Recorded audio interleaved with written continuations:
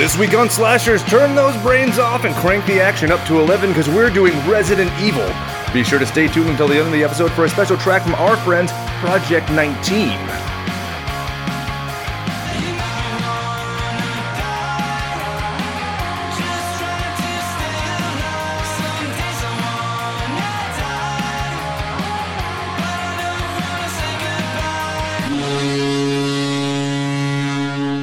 A secret experiment, a deadly virus, a fatal mistake, a Slashers podcast. A podcast about movies and more for those who love horror. My name is Jake, and with me for the first time in an official capacity on a feature-length episode is my esteemed colleague, co-host, and cohort, Adam. Adam, say hello to the mutant goons from beyond. What is up, goons? It is a pleasure to be here. So, we are doing a Resident Evil. Let me ask you a quick question. Do you prefer the name Resident Evil or Biohazard as it is known in Europe and Japan? You know, honestly, I feel it's situational. It's like some of the games fit more of a title named like Biohazard as like the first one being in a house. Resident Evil seems to fit a lot better. Seriously, if Resident Evil played the way Dino Crisis 2 played, I would be so about calling it Biohazard. But when it's kind of, I'm not going to say it's sloggy, but it's definitely not that kind of pizzazz. I feel like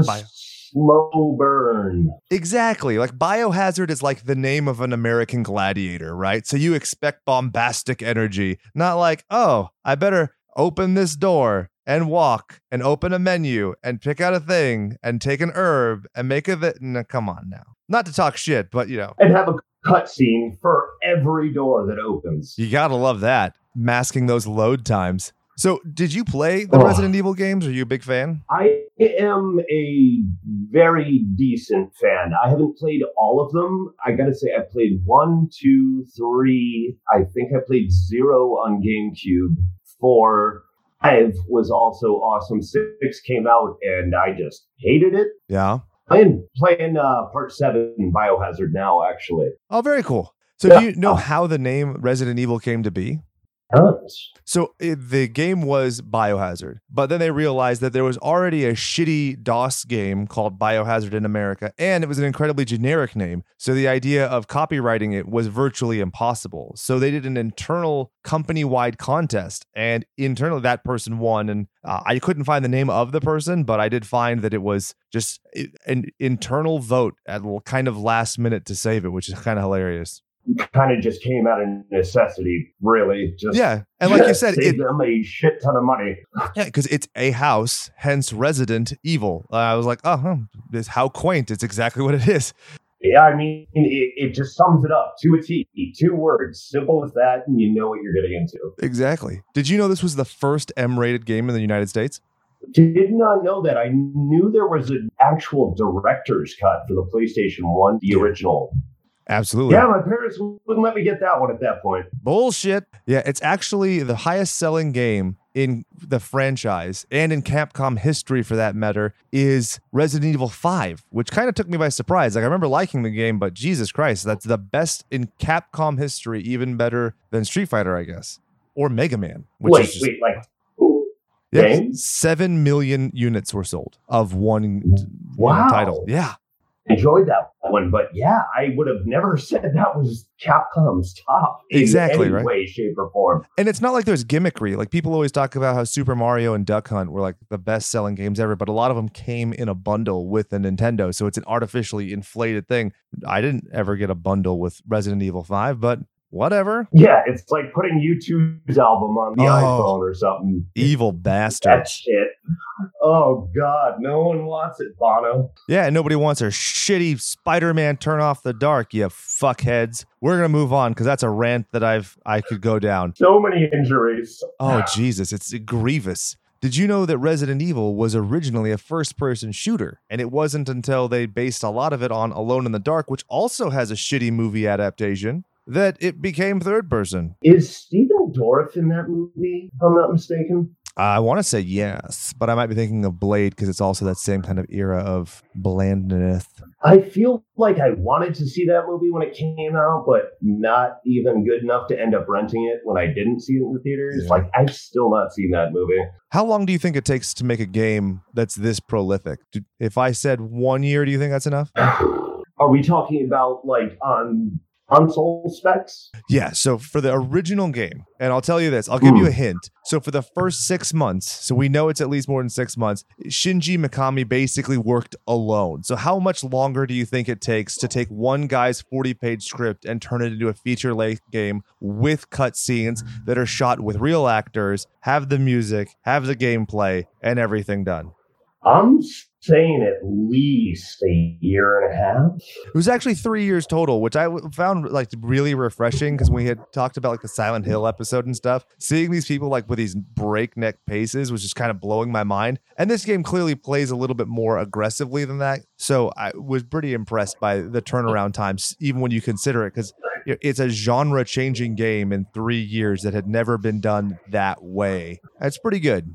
See, honestly, yeah, I'd still call that good because the thing that really threw me off, like why I was asking this specs, like, because I'm so used to seeing games developed in such and such amounts of times now when they have like Unreal Engine and stuff like that. But, but yeah, still impressive. I mean, the live action shots, like the atrocious voiceovers and acting. Oh, it's just, it's still gold. We're going to put the bunny ears around acting, right? Oh, very much so. Very much so. So the game was also originally going to be a remake of another game called Sweet Home, which I don't know if you've ever heard of. Very different. And then they had changed it. And what's interesting about Sweet Home, it had 5 different endings, which was one of the first games to pioneer that kind of, instigating your replayability to get those different endings and do different character choices and stuff, which is pretty cool. Now, was this on like NES or was this on like old Apple computer style, like Maniac Mansion? So the game itself came out in 1989 and it was released on a couple different things, but the biggest platform being the Famicom. So there you go. That was another Capcom title. All right. And I'll say this, the gameplay mechanics, because I did watch a little bit of it on YouTube, like there are some similarities, like the way that they have the drop down menu and stuff. And, I liked it. It's cute. It's not anything that I feel like I need to go and to pick up a copy and figure it out, right? Like there are some games from Nintendo where I like in doing horror movie research and stuff that I've been like super into. This was fine. Like Monster Party, I had to stop everything I was doing, make sure I could find a ROM of it and play it for 20 minutes and be like, oh, this is way harder than I wanted it to be, but I still am glad I did it. It's fun going back to the 8-bit games and just the stuff we grew up on, and just when you see how hard something is or how broken controls are, you're like, I wasn't just a stupid kid. This sucks. Yeah, right. Playtesting. Sometimes you find some gold. Oh, exactly. Now you say Resident Evil, you said it was basically going to be a remake of a game called Sweet Home, and you said that was by Capcom as well? I did, yeah. So that almost makes this like the Evil Dead 2.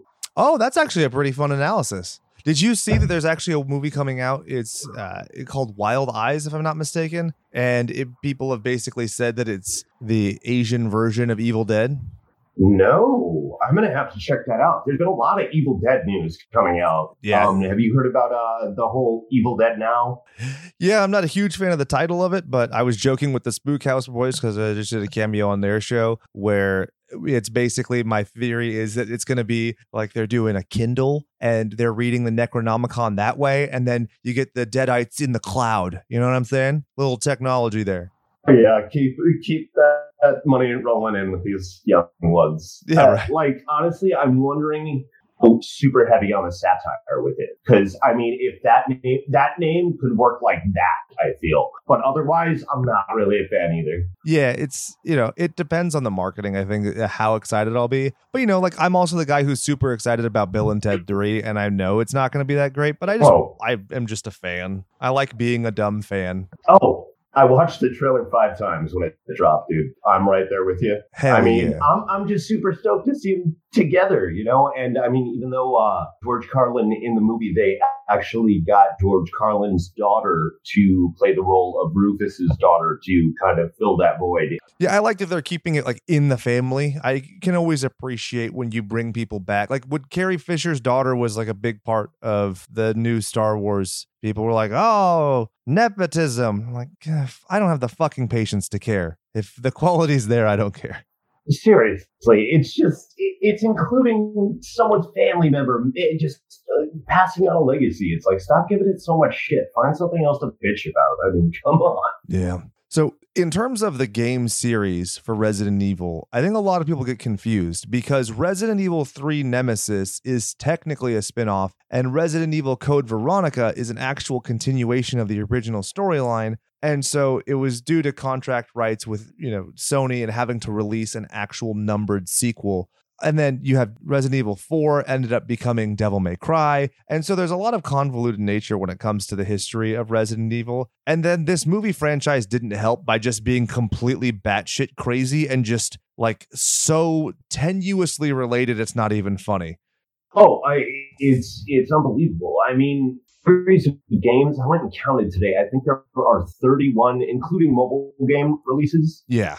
Probably about, including the Japanese only releases, 37. And these movies have nothing to do with it, like a single one, or at least the first movie doesn't touch a single character. There's not a single character from the games in this movie, and it's weird. Yeah, I mean, aside from the liquor and the dogs, that's about it, right? Seriously, I mean, that was it. Those were the 2 in-game creatures, and I mean, one of the special forces unit have been in the games. No one. I don't think Nemesis was ever a thing in the games. It was an interesting choice. Yeah. So in terms of the film franchise, you had this movie, Resident Evil, come out in 2002. Then you had Apocalypse in 2004, Extinction in 2007, Afterlife in 2010, Retribution in 2012, and the final chapter in 2016. And I cannot believe that with a movie this bland, they made a film franchise that has more installments than The Lord of the Rings at this point. Like, what?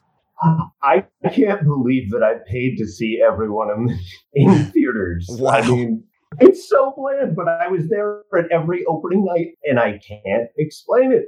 It's like that True Blood shit, right? Where people like, I never knew anybody who was like, True Blood is really good. But I knew tons of people who were like, oh yeah, but like I've never missed an episode. I'm like, well then why, what? That's the thing. You watch the show for the moments, not there's bits. A lot of it's so much filler. This movie is. Yeah. Like that's the great thing about like a guilty pleasure or popcorn fluff is it's just you enjoy it and you move on. Like none of these movies have ever been like, I can feel it in my soul and my bones and the essence of my being. But if it is that to somebody, mazel tov. I could not give 2 shits less. I feel they're just literally the horror version of the Fast and the Furious because each one just keeps going and getting bigger and bigger with the absurdities. Like, just none of it makes sense. How did you get this to happen? Why is this here? But hey, I'm going to watch it. That's insane. And like, so the movies aren't terrible. I think that's one thing is, this is not the Transformers movie franchise. I think that the Fast and Furious is a good description because there are instances and moments and sequences of those movies that people inarguably kind of like. Mia Jovovich actually was nominated for the Best Actress, and the first Resident Evil was nominated for the Best Film in the 29th Saturn Awards. So, I mean, this was not just like, it's just Blood Rain or whatever. This was actually decent and well produced. Exactly. It's like, there is nothing wrong with this movie, really, but it's just like there is nothing that is just wow about it. The set designs, the set production is great. Everything looks beautiful. Just that's something you don't see a lot of these days is good set design because everything's still in CGI. But that it felt you knew they were there, which was just gives the movie that cred already. But there's nothing visually that I can really gripe about. CGI back then looked fantastic. They built like a couple like really big, awesome puppet to use for the liquor and the bigger beast that it turned into. And they chose to use more of the CGI, but the puppet in a couple scenes looks great. Like, this movie looks fantastic, but it's just lackluster. Exactly. It does leave you wanting a little bit. But I think that it's very indicative of its time. You know, movies at this juncture were very much just like bland. Like the early 2000s was a lot of bland shit. This was your Ghost to Mars era, you know? So I think when you take it by the sum of its parts, like it's actually above average. Did you know that they did a novelization, but weirdly, the novelization didn't come out till more than 2 years later? Are you serious? It's like, so was Apocalypse out by then? The book itself came out June 29th, 2004, and Apocalypse, I feel that was like a midsummer release. September 10th. So maybe it was deliberately held back to kind of be a precursor to that movie. Okay, maybe hype people up, you know, a little bit of marketing with that to get people zazzed to see the sequel. Yeah, because, you know, that's what I always do. Whenever I am going to go see a sequel to a blockbuster movie, I always read the adaptation of the movie instead of watching it, and then I go see the sequel. I mean, it makes perfect sense to me. I don't know. Yeah, novelizations to movies, it's just like, where are they pulling these things from? Take, for example, I heard there was a novelization of The Dark Knight Rises that, like, included the Joker in it. Yeah, he's an inmate in Arkham Asylum. Yeah, like, why even do that? I just don't get the point. I understand, because it kind of goes back to the old days. Like, if you've ever read the novelization for Gremlins, they made them aliens, and there's all sorts of just really weird and bizarre stuff. But I guess it's kind of like trying to be, you're adding more substance and trying to make it like necessary reading, I think is kind of the gimmick of it. Filling plot holes that the movie may kind of leave, you're saying, kind of thing. Exactly. I get it. Still, it's weird. Yeah, I'll definitely agree with you on that one. I'll stick to the movies. Are you ready to get into some stabtistics for this week? Let's do it up. Awesome. So the movie was shot on a budget of $33 million and grossed $103 million.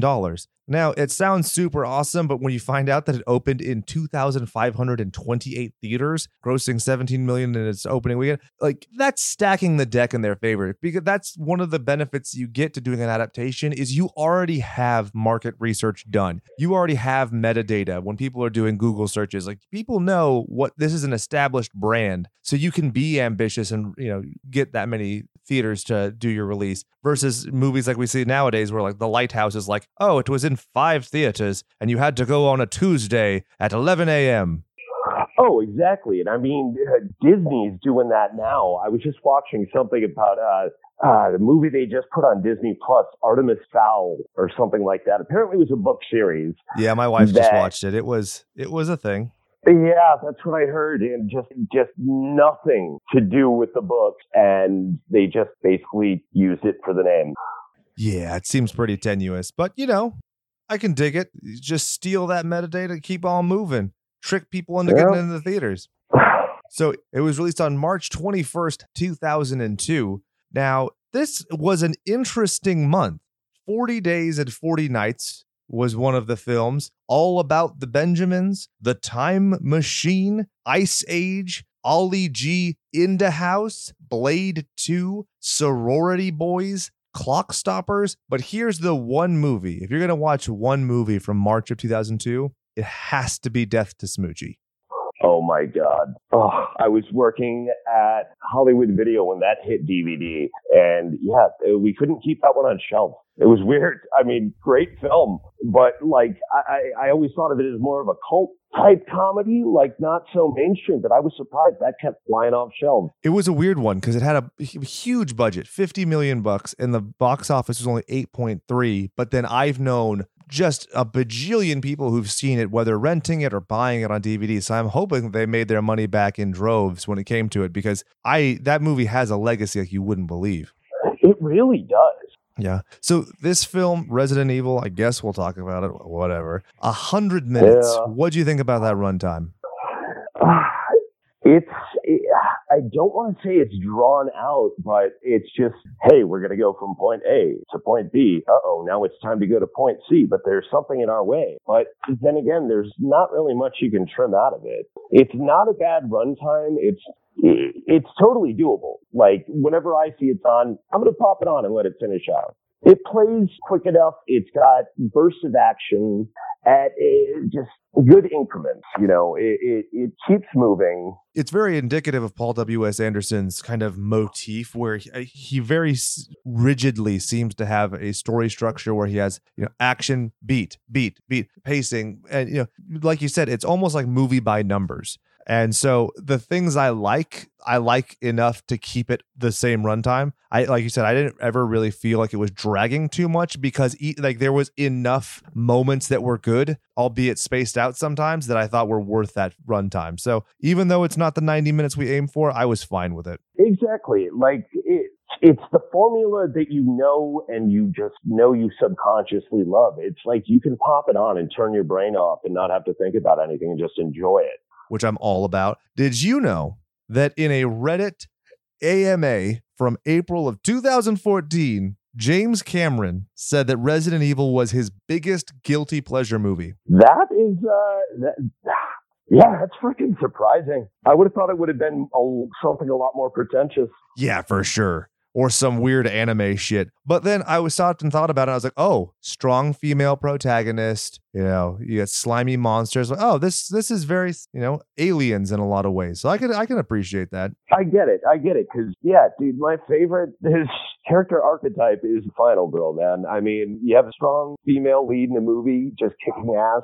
You have me. It's always how I've been. I've been raised on Final Girls. There's nothing better. I honestly, I'm always rooting for men to die because the Y chromosome is evil and we all deserve what's coming to us. So Paul Anderson, he plays the Resident Evil game and he loves it. And so he blatantly admits that he wrote a script called Undead, which he described himself as a ripoff of the game. And then Bernd Eichinger of Constantine Film was super enthusiastic. So they got the rights and they just made a Resident Evil movie. So that's another thing where it's a deviation, but it's a deviation with a lot of the same like set pieces and a lot of the same beats, because it's a ripoff that then got ripped back. So it's ripped off and then glued on. Can we call that? Oh my God, just transplanted. Exactly. So he wrote all 6 of the movies and directed 4 of them, which is kind of amazing. I can't think of any filmmaker who's stayed on to that many movies aside from Peter Jackson with The Lord of the Rings and then The Hobbit. And he wanted to fucking kill himself the whole time. So you know how that worked out. Yeah. It's seriously impressive, though. But which were the ones that he didn't direct? Apocalypse was directed by Alexander Hwitt. Extinction was directed by Russell Mulcahy. And then the rest all went back to him. So, he took a nice 8-year gap of directing these films. That's such an interesting choice.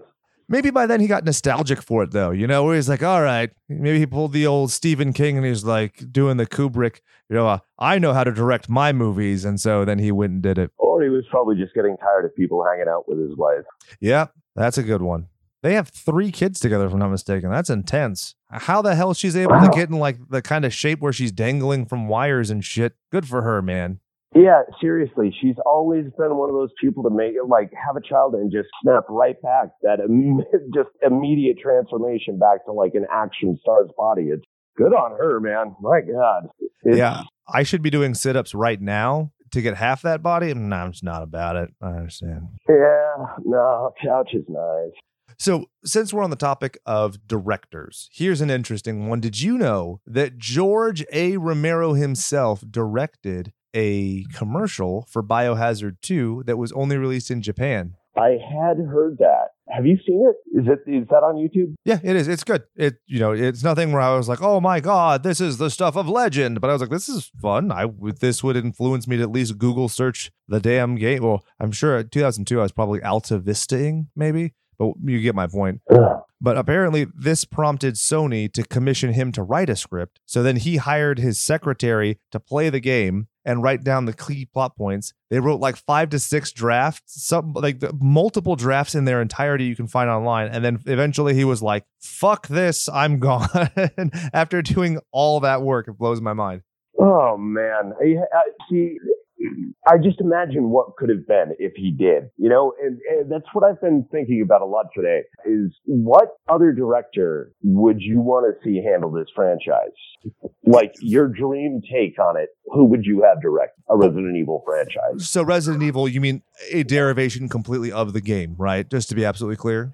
Yeah, exactly. To follow the games a lot more than these movies did. Like if they were to follow like Chris and Leon and Claire and Jill and just solidly follow the stories, what director do you think could really pull that off and it can in a much more to the game kind of way? Okay, I'm going to say one that's honestly, I don't even know why this struck my head because I didn't like Blade Runner 2049, but Denis Villeneuve, I would be really interested to see how he would do it because his visual style is so cool. And that's something that, Resident Evil at the time was dope, but like now you look at it, you're like, oh, how quaint. But to see like the imagery and stuff really viscerally done, I'm into. I don't know. No idea why that came to my brain. What about yourself? I have been leaning towards Guillermo del Toro or, weirdly enough, Christopher Nolan. I want to see him do a horror, and I think he could take it and do something amazing. I could see that. I'm not a big fan of how he butt-fucked Batman with that third movie, but I could see it. I'm one of the guys that appreciates Rises because I'm just I've always got a hard-on for Hardy. What can I say? We did talk about this, and we both are very aware that he's uncircumcised. Not a deal breaker for either of us. Oh, not at all. I will never say no to a cuddle. Awesome.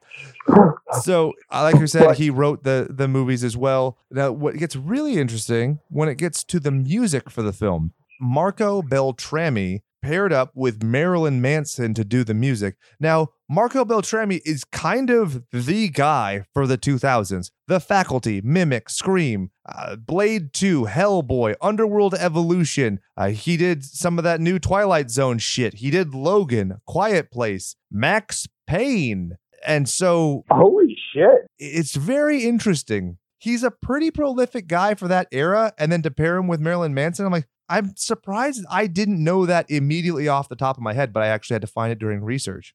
Seriously, that is like a huge collaboration right there. And I mean, that's another thing. This movie is scored great.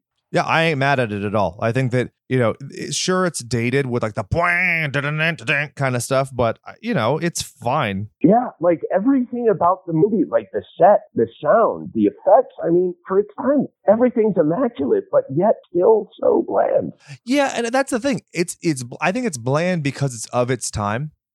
Nothing about this movie in any capacity is timeless to me. But if they did that, it wouldn't be accurate to the motifs they were using. You know what I mean? That like pseudo sci-fi, everybody has frosted tips kind of shit. Oh, totally. Everything was trying to be techie and cutting edge back then. So is it time to get into nicknames? Let's do it. Prick names. There we go. Glad you remembered the little nonsensical juvenile game we play on this show. So we start off... Hey, professional goon, man. You know, amateur. So we have Mia Jovovich, who speaks like 5 languages and was born, wasn't she born in the USSR or something like that? Oh, she's born in the Ukraine. Yes. So that was it. Super interesting career and life. I think that she's a fascinating little individual. She really is. She's picked a lot of quirky roles. Have you ever seen Dummy with Adrian Brody? No, I like him though, so I could imagine that I might be partial to it. Very, very fun, quirky indie comedy, and she's fun at it.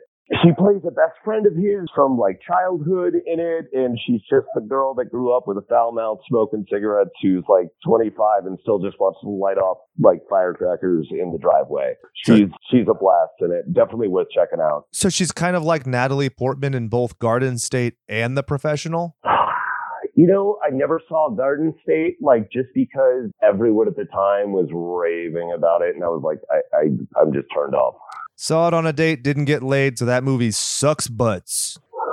Can agree with that, man. That sucks. So did you have... But, The Professional. Yes, The Professional. Masterpiece. It is a badass movie. Natalie Portman in that, for her age... Just that role was fantastic. The movie is, I definitely say, like a perfect film. In a lot of ways, yeah. I mean, it's in that genre, I could say it's a perfect film, yeah. Very much so. Very much. You have to be in the mood for it, because if you're not, and you're like, why the fuck is this man talking to a child? Then, you just have to accept the weirdness and move on from there. Exactly. But when you're in the mood, it scratches that itch. Totally. So did you have a nickname for Miss Milla Jovovich? See, now I have two. There's either the Fifth Resident or Lilu Alice.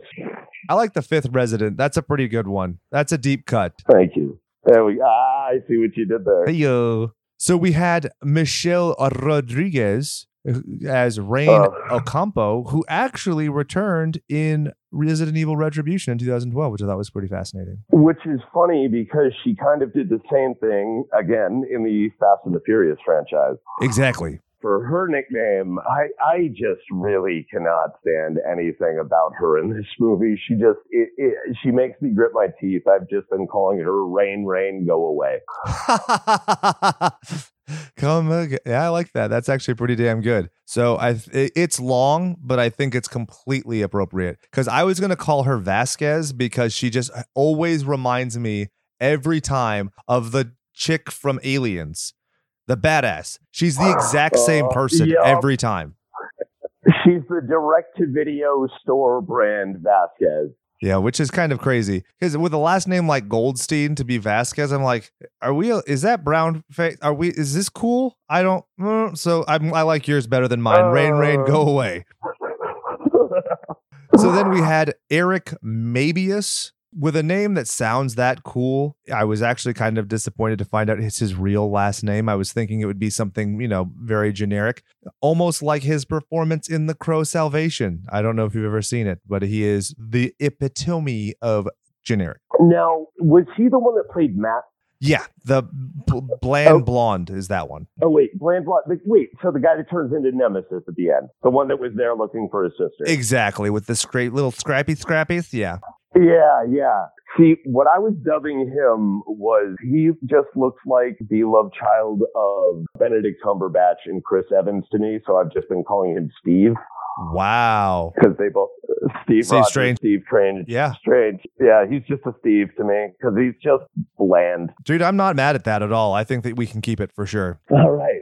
So I'm looking at the rest of these names, and honestly, there's not a lot of them live long enough, and there's not enough name recognition. Do you want to just go by character names or weird, vague descriptions? I had one more. Oh, let's do it. The squad leader. I think his name in the movie was One, but I was just calling him Chunk. No, Captain Chunk.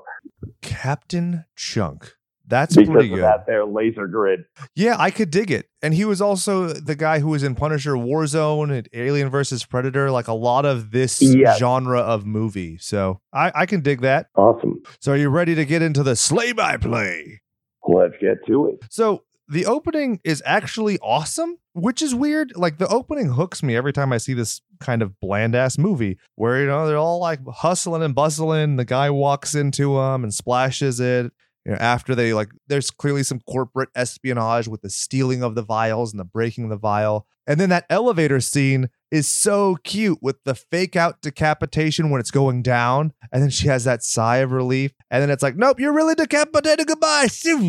What do you think of it? You're right. It hooks you. And I think it goes back to what you're saying about the pacing and how he has the story, action beat, story, action beat. I feel that was a good setting of the pace for the film. It hooked you in and you were ready to watch whatever was coming after that. And it's great because you're not blowing your wad in the beginning. It's not like a movie where everybody's a zombie from the very beginning. You see a huge set piece and there's a bunch of action. And then you're like, okay, well, I'm just on a come down for the rest of it. This way, that shit's at the fan. On this microcosm, you've seen a dramatic action, and then you can move on, and then you can still have room to escalate. It's like the thing when it comes to shows like Dragon Ball Z, for instance, where it's you just have to arbitrarily start saying people's power levels are a bajillion because you escalate so rapidly without actual consequence. It's oh, well, I have a power level of 1 million.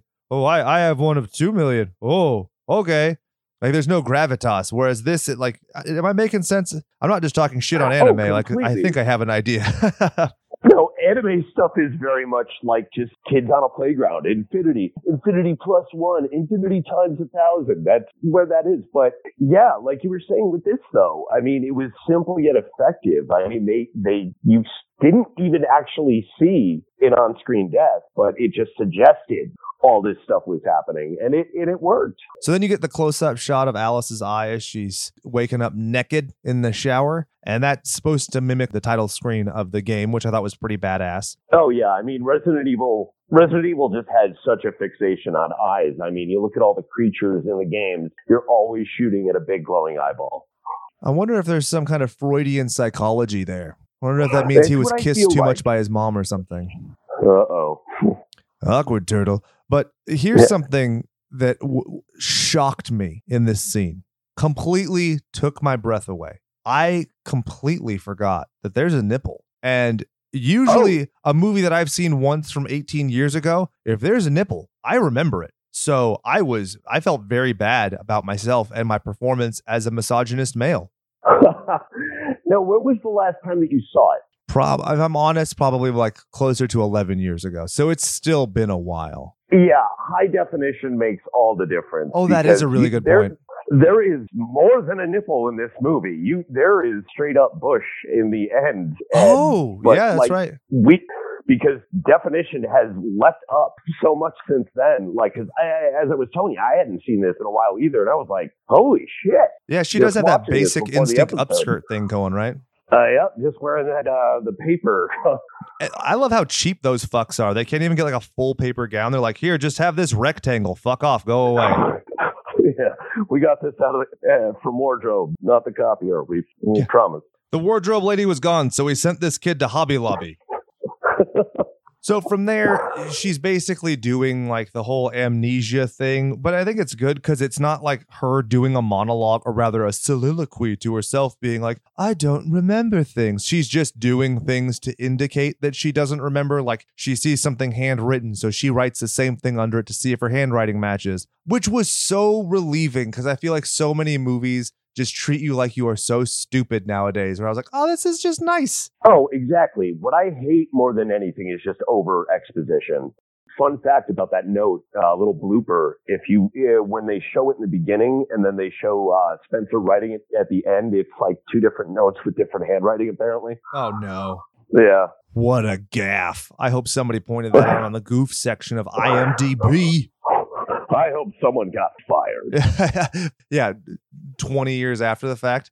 So then she goes wandering around the mansion, which is obviously a reference to the Spencer mansion in the original game, hence his name even being Spencer. We move on. And SWAT team busts in, and they have masks. This is the wrong thing in the movie. This is what bothers me so much. You had gas masks. You are going into chemical warfare. You take off the gas mask and you go the rest of the movie without the gas mask. Like, God damn it. I know you need screen time for your face, actor boy, but that's wrong. That is criminal. Exactly. It's like when they take off their helmets in Prometheus. It's like you asked for your death. Yeah, right. I'm just leaving it at that. God damn. It always makes me think of Galaxy Quest. Don't open that. Is there air? You don't know. Oh, so good. So good. Oh, Sam Rockwell in that movie. Such a charmer. Have you seen the documentary for it, Never Surrender? I started it the other night late. I didn't finish it. That was on Netflix, right? It's Amazon Prime for me. That was it. That was it. Yeah, I got to pick that back up. My dad told me about it, and I popped it on, got through about half of it, but I had to go to sleep. But yeah, I'm going to finish that. It's delightful. It was a very good refresher, and it's super cool. Like, because my wife has never been the film nerd that I am, so she does have movies that she likes, but she's never like into the craft of filmmaking. So when she saw and realized like how good and how detailed and how like meticulous the movie was, I think she appreciated it on a whole new level, which was awesome. Yeah, it's just that movie is made with so much love for so many different things. I mean, just like Star Trek, just nerds in general. The movie's a love letter. I've always loved it, and it's always had a big place in my heart. 100%. I need to stop saying 100%. A million %. I'm going to go the Dragon Ball Z route. There we go. It's over 9,000%. Next time on Slashers Podcast, right. Jake goes to 2,000,000%. I really wish I had that guy's voice, if I'm honest. So of the SWAT guys, there's the one character. I want to make sure I'm getting his name right. God damn it all to hell. I don't have his name. He's just the one guy who ends up getting like bitten and then not there. I'm trying to remember what it is. Is it JD? The guy who looks exactly like Al Bundy's neighbor from across the street. Dude, there's two guys. One of them, I believe, Kaplan. loses his Thank fingers. Wait, no, Kaplan I thought was the guy that makes it towards the end. Yes. Kaplan's the guy, yeah. He looks to me just like Al Bundy's neighbor from across the street, but like a little bit younger. Wait, that's not Kaplan, no, I thought Kaplan was the guy that was turning off the security system when they all went into the laser grid thing. The guy who gets bit in the leg, yeah. Okay. Oh, yes. Oh, I forgot. He got bit then, yeah. Yeah, the other guy, Pasquale Aliardi, I could see how he looks like it, but that's not what I'm talking about. Oh my God, I'm seeing the resemblance you're seeing right now. I'm getting it. Yeah. Because it's also his shitty little haircut in the movie too. It's not just his face. So I probably should have emphasized that. If you went made him blonde. Oh wait, which? Yeah, the guy who's married to the little shrew lady who's really cranky all the time. Wait, yeah, the one that was in Revenge of the Nerds. Yes. Okay, I wasn't sure if you were talking about her earlier husband before he came onto the show. Oh, no. That guy's negligible. We're fine. Yeah. So as they're descending into the whole like railway thing, did you know that was actually the Bundestag U-Bahn station in Berlin? Really? Oh, I learned that, and I didn't even know how to pronounce it, and I still don't. The more you know. And the train itself was called the Galaxy 5000 in the game, was renamed to the Alexei 5000 as a reference to Code Veronica's villain, Alexia Ashford. How dope is that shiz? Yeah, I think, like I was going to say, I think that and Spencer being his name being a reference to the mansion, I think those are really the only Easter eggs in this film. Yeah, at least subtle. I mean, because you get beaten over the head with like, this is a liquor. It licks because it's got a tongue. Other than that, yeah. Exactly, but like you didn't see any like herbs pop up on someone's desk. Like they're in that office, you just see a potted plant that looked like one of those. I would have shat my pants. That would have been great. But like, because that is my thing. I'm an Easter egg hunter, and it's like I wanted to find more stuff in this film, but you know. I looked and I hunted, and I mean, everybody knows I do my due diligence. I hope our reputation on Slasher speaks for itself. But I was like, wait, what? There's nothing. I expected there to be some like saucy video from some guy who's like, "What's up, guys? It's your pal GP Max 27 here on YouTube. I'm gonna go through 107 things that dim in the bit." But no, there's nothing. Yeah, when they're grasping at straws and just trying to tie threads together. Yeah, one of those videos. But yeah, I was searching for one of those videos. You may notice that Alice is a carbon-based life form, which is a nod to the original characters in the game who are also carbon-based life forms. Like to a T. Exactly. You might notice that she has hair, which you may notice the original character also had hair. This movie was named Resident Evil after a popular game series franchise. Like, yeah. No shit, what? But like, not a single video like that exists. Like, seriously, I searched online just like for Reddit and shit. Like, I found two. Well, I'm glad that we struck out together. So yeah, team effort. Let me ask you this. Memory loss is so common in movies. Did you ever feign memory loss to try and get out of trouble as a kid? I think once or twice. Dude, every time I would get in a fight at school, my dad would always ask me for like a very meticulous chronology. I'm like, I don't remember. And like, it makes me think that if I was, cracked down by the police, I wouldn't be a narc, because I wouldn't even narc on myself as a kid. No, I don't remember. I don't remember nothing. It was dark. I didn't see nothing. Because I would stonewall him. And like looking back, I could see he couldn't have given two shits less about me fighting. It was just the fact that I was like fucking with him and I wouldn't just tell him. I sit back and laugh on some of them still. And that's been over 20 years. It's the thrill of the game, man. The thrill of it all. Hell yeah. And I got away scot-free. Nobody ever busted me. I think I used that defense when I gave my little sister a haircut when I was like 5. Oh, shit.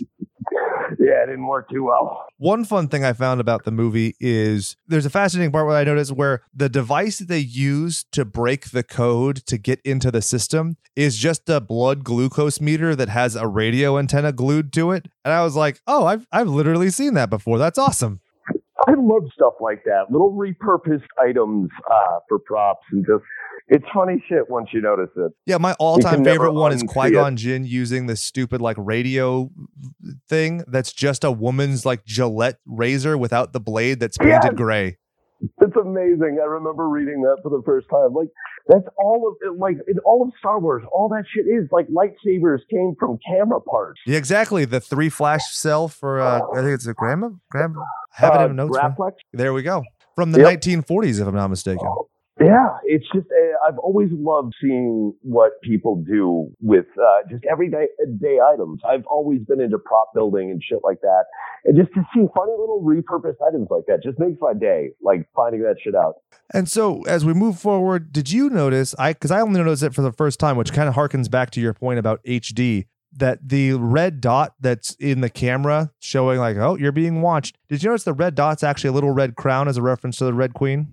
Oh my God, I did not notice that. I'm very proud of myself. It was pretty cool. Yeah, good on you for seeing that. And that's the whole reference to the Red Queen crown and everything. It's like, was he just like, what was this Alice in Wonderland metaphor he was trying to achieve? Like, I get it. Her name's Alice. They're going down the rabbit hole on the tram and everything to get to the Red Queen. It's like, after that, I feel like the metaphor just loses itself. Yeah, it's kind of awkward. But as an MMA fan, I just kept imagining whenever I'd see this shitty little girl CGI, I just imagined Rory McDonald as the Red King there. And I was like, hey, this is better now.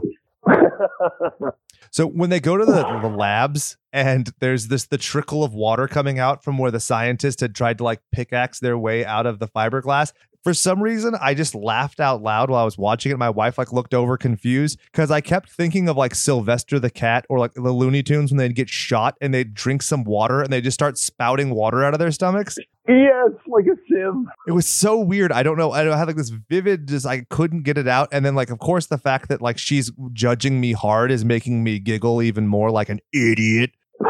Oh, that stern wife look in her eyes. Oh, yeah. So we have to talk about the best zombie in the movie is Half-Face Zombie. I don't know if it actually has a better name, but with the one where they clearly had like CGI'd out half of his head. C'est magnifique. Yeah. Oh, dude, that's like one of the main things that I just remember from this movie. It's like that half-face zombie and then just the laser grid. Those are like, I have to say, some of the top effects in it. The 3 things I remembered were this guy, the grid, and the dogs. And I remember the dogs because I thought like, oh, how like interesting. They did like a good practical effect with the kind of like latex over the dog, and the dog seemed healthy and fine, which is kind of nice. And I mean, exactly. It's a horror movie where the dog dies, but he was already dead, so I'm fine with it. Yeah, exactly. And it was a brilliant use of just CGI assistance to practical effects. Exactly. Which I love. It's like, I'm just such a practical guy. I want to see everything done practical, and CGI should just be that little assist, you know, to blend the edges. Yeah, I'm big on like when they CGI out the guy and you get the like puppetry and whatnot, like whether it's the Muppets or the new Dark Crystal that came out. I'm really into that. So I'm right there with you. Yeah, just that it's that touch more realism to it. Yeah, and then when that one dude gets eaten, I kind of think it's a Day of the Dead reference, but it also might not be because it's just a guy who's in military-ish uniform getting eaten while he's like kind of pseudo crowd surfing. So maybe. Was that JD or was that one of the other unnamed soldiers? I don't know. They are all so bland. They are a hive person to me. Seriously, it's like every one of them, they all blend together. It's like one of the guys that dies with a laser grid. It's like, dude, when did you even get here? Have you been here the whole time? Yeah, right. I thought you were background. He's like, no, I was 20 minutes late. I just showed up, though. Thanks for waiting. Yeah, have you ever seen the Twilight Zone episode, The Number 12 Looks Like You? What was the premise of that? There was a local band, or there was a grindcore band. I can't remember if they were local, or I'm just remembering them being local with that same name. Yeah, so I mean, it's basically that they like pick out an identity or like a physiology that they're like, oh, like I picked this, and there's like it's more like an outfit, but that's like your body and your visage. And that's the way a lot of these actors at this kind of era look like. It's like, oh, you just chose the generic white guy. You chose the white girl with the pixie cut. You know what I mean? It's like there were those templates that you saw over and over again. Yeah, your pre-made game characters kind of thing. Exactly, your creative character templates. Yep. Truly, because, I mean, there is no differentiation. There's no character development. It's just like, hey, they're here to fill this role. Yeah. And so when the liquor escapes, did it remind you of like a really shitty Sonic the Hedgehog villain?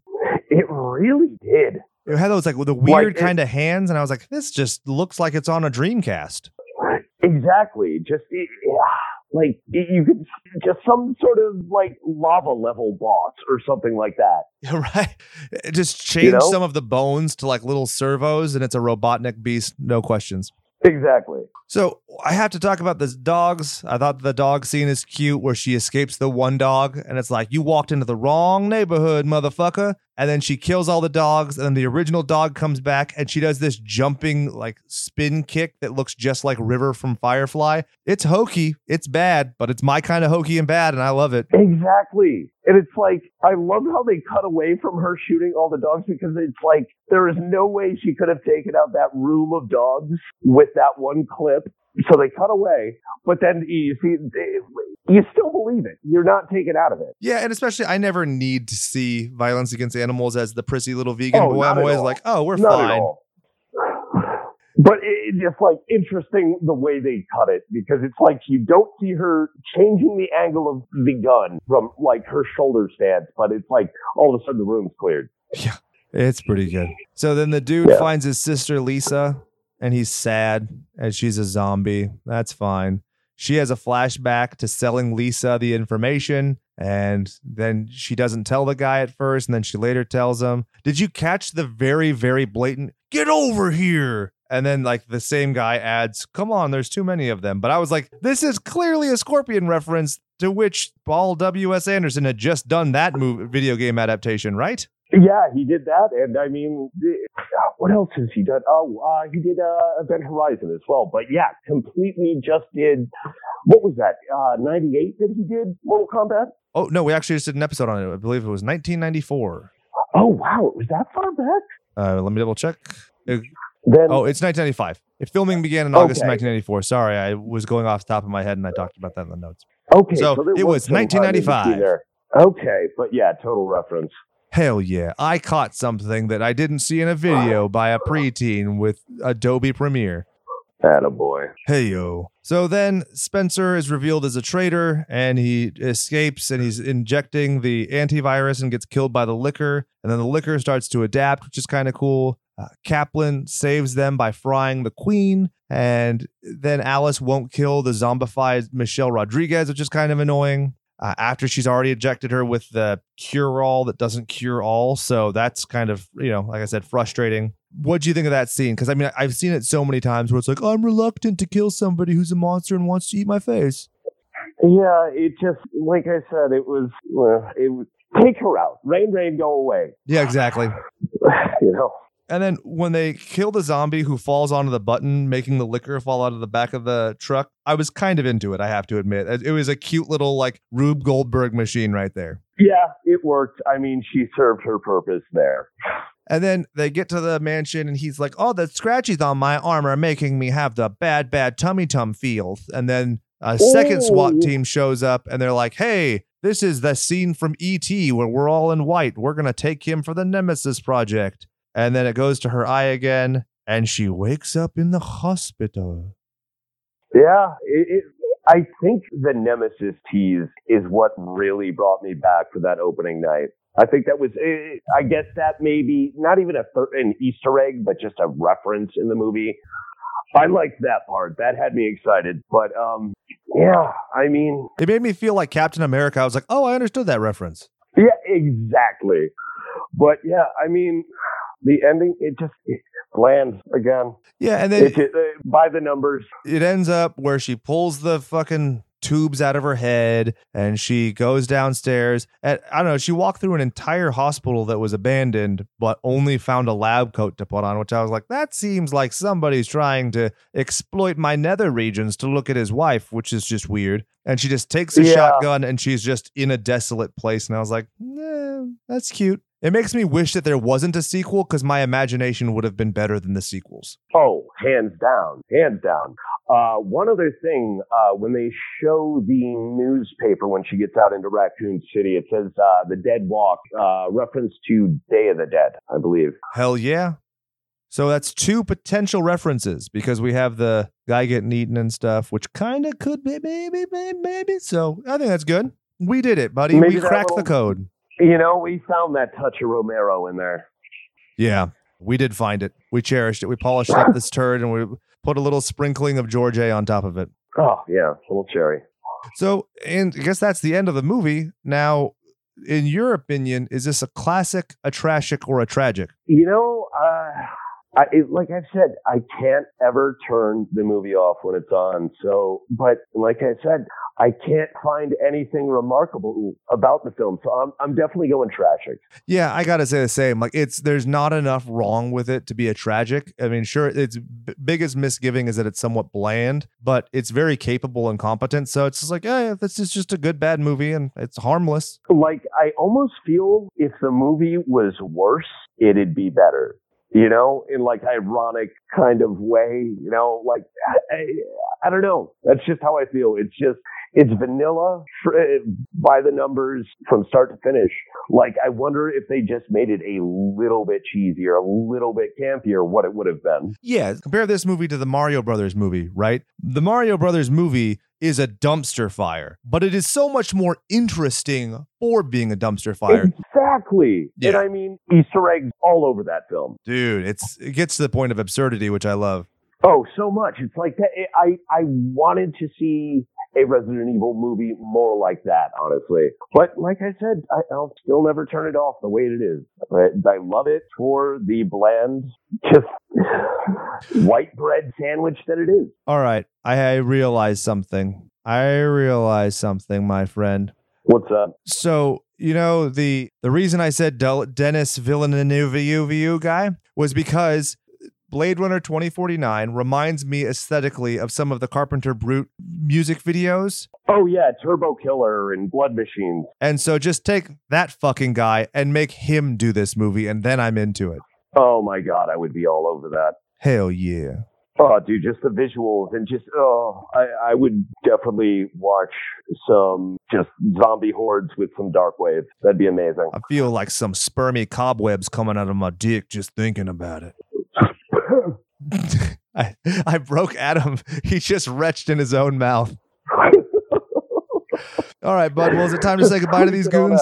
Yeah, I just want to first say thank you again for having me, and thank you, goons. And so, to be determined, our friend Adam here is going to be having his own horror podcast, much like everybody and their own grandmother. So, before we go, Adam, why don't you do a shameless plug for a thing that doesn't quite exist yet? But the great thing about podcasts is that in 6 months, when you're making more money than me at this podcasting game, somebody can look back at this episode and hear about it.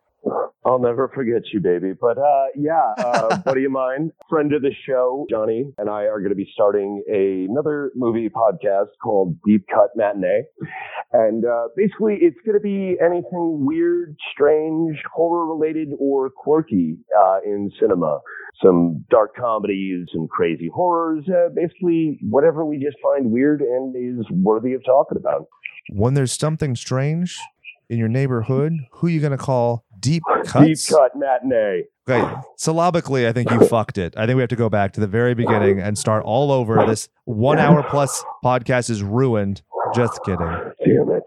You're a natural. I'm glad that I could help break your horror hymen all over the Mutant Goons from Beyond as you prepare to launch off into your own moment and glory where I'm going to be looking back at this and be like, they just grow up so fast. Oh, you've guided me with your tender, gentle hands. And you've made it easy, man. So I'm looking forward to getting some episodes out and definitely having you on. Hell yeah. I'll be happy to host, or I will be happy to guest host. I don't want to steal your show. I'm not that guy. Thank you, though. So anyway. That's what I do. Yeah. For Adam, I'm Jake, reminding you to go out there and do something you love. And remember that all work and no power play makes Jack a dull boy. Adam, can you do a fart sound for me, bud?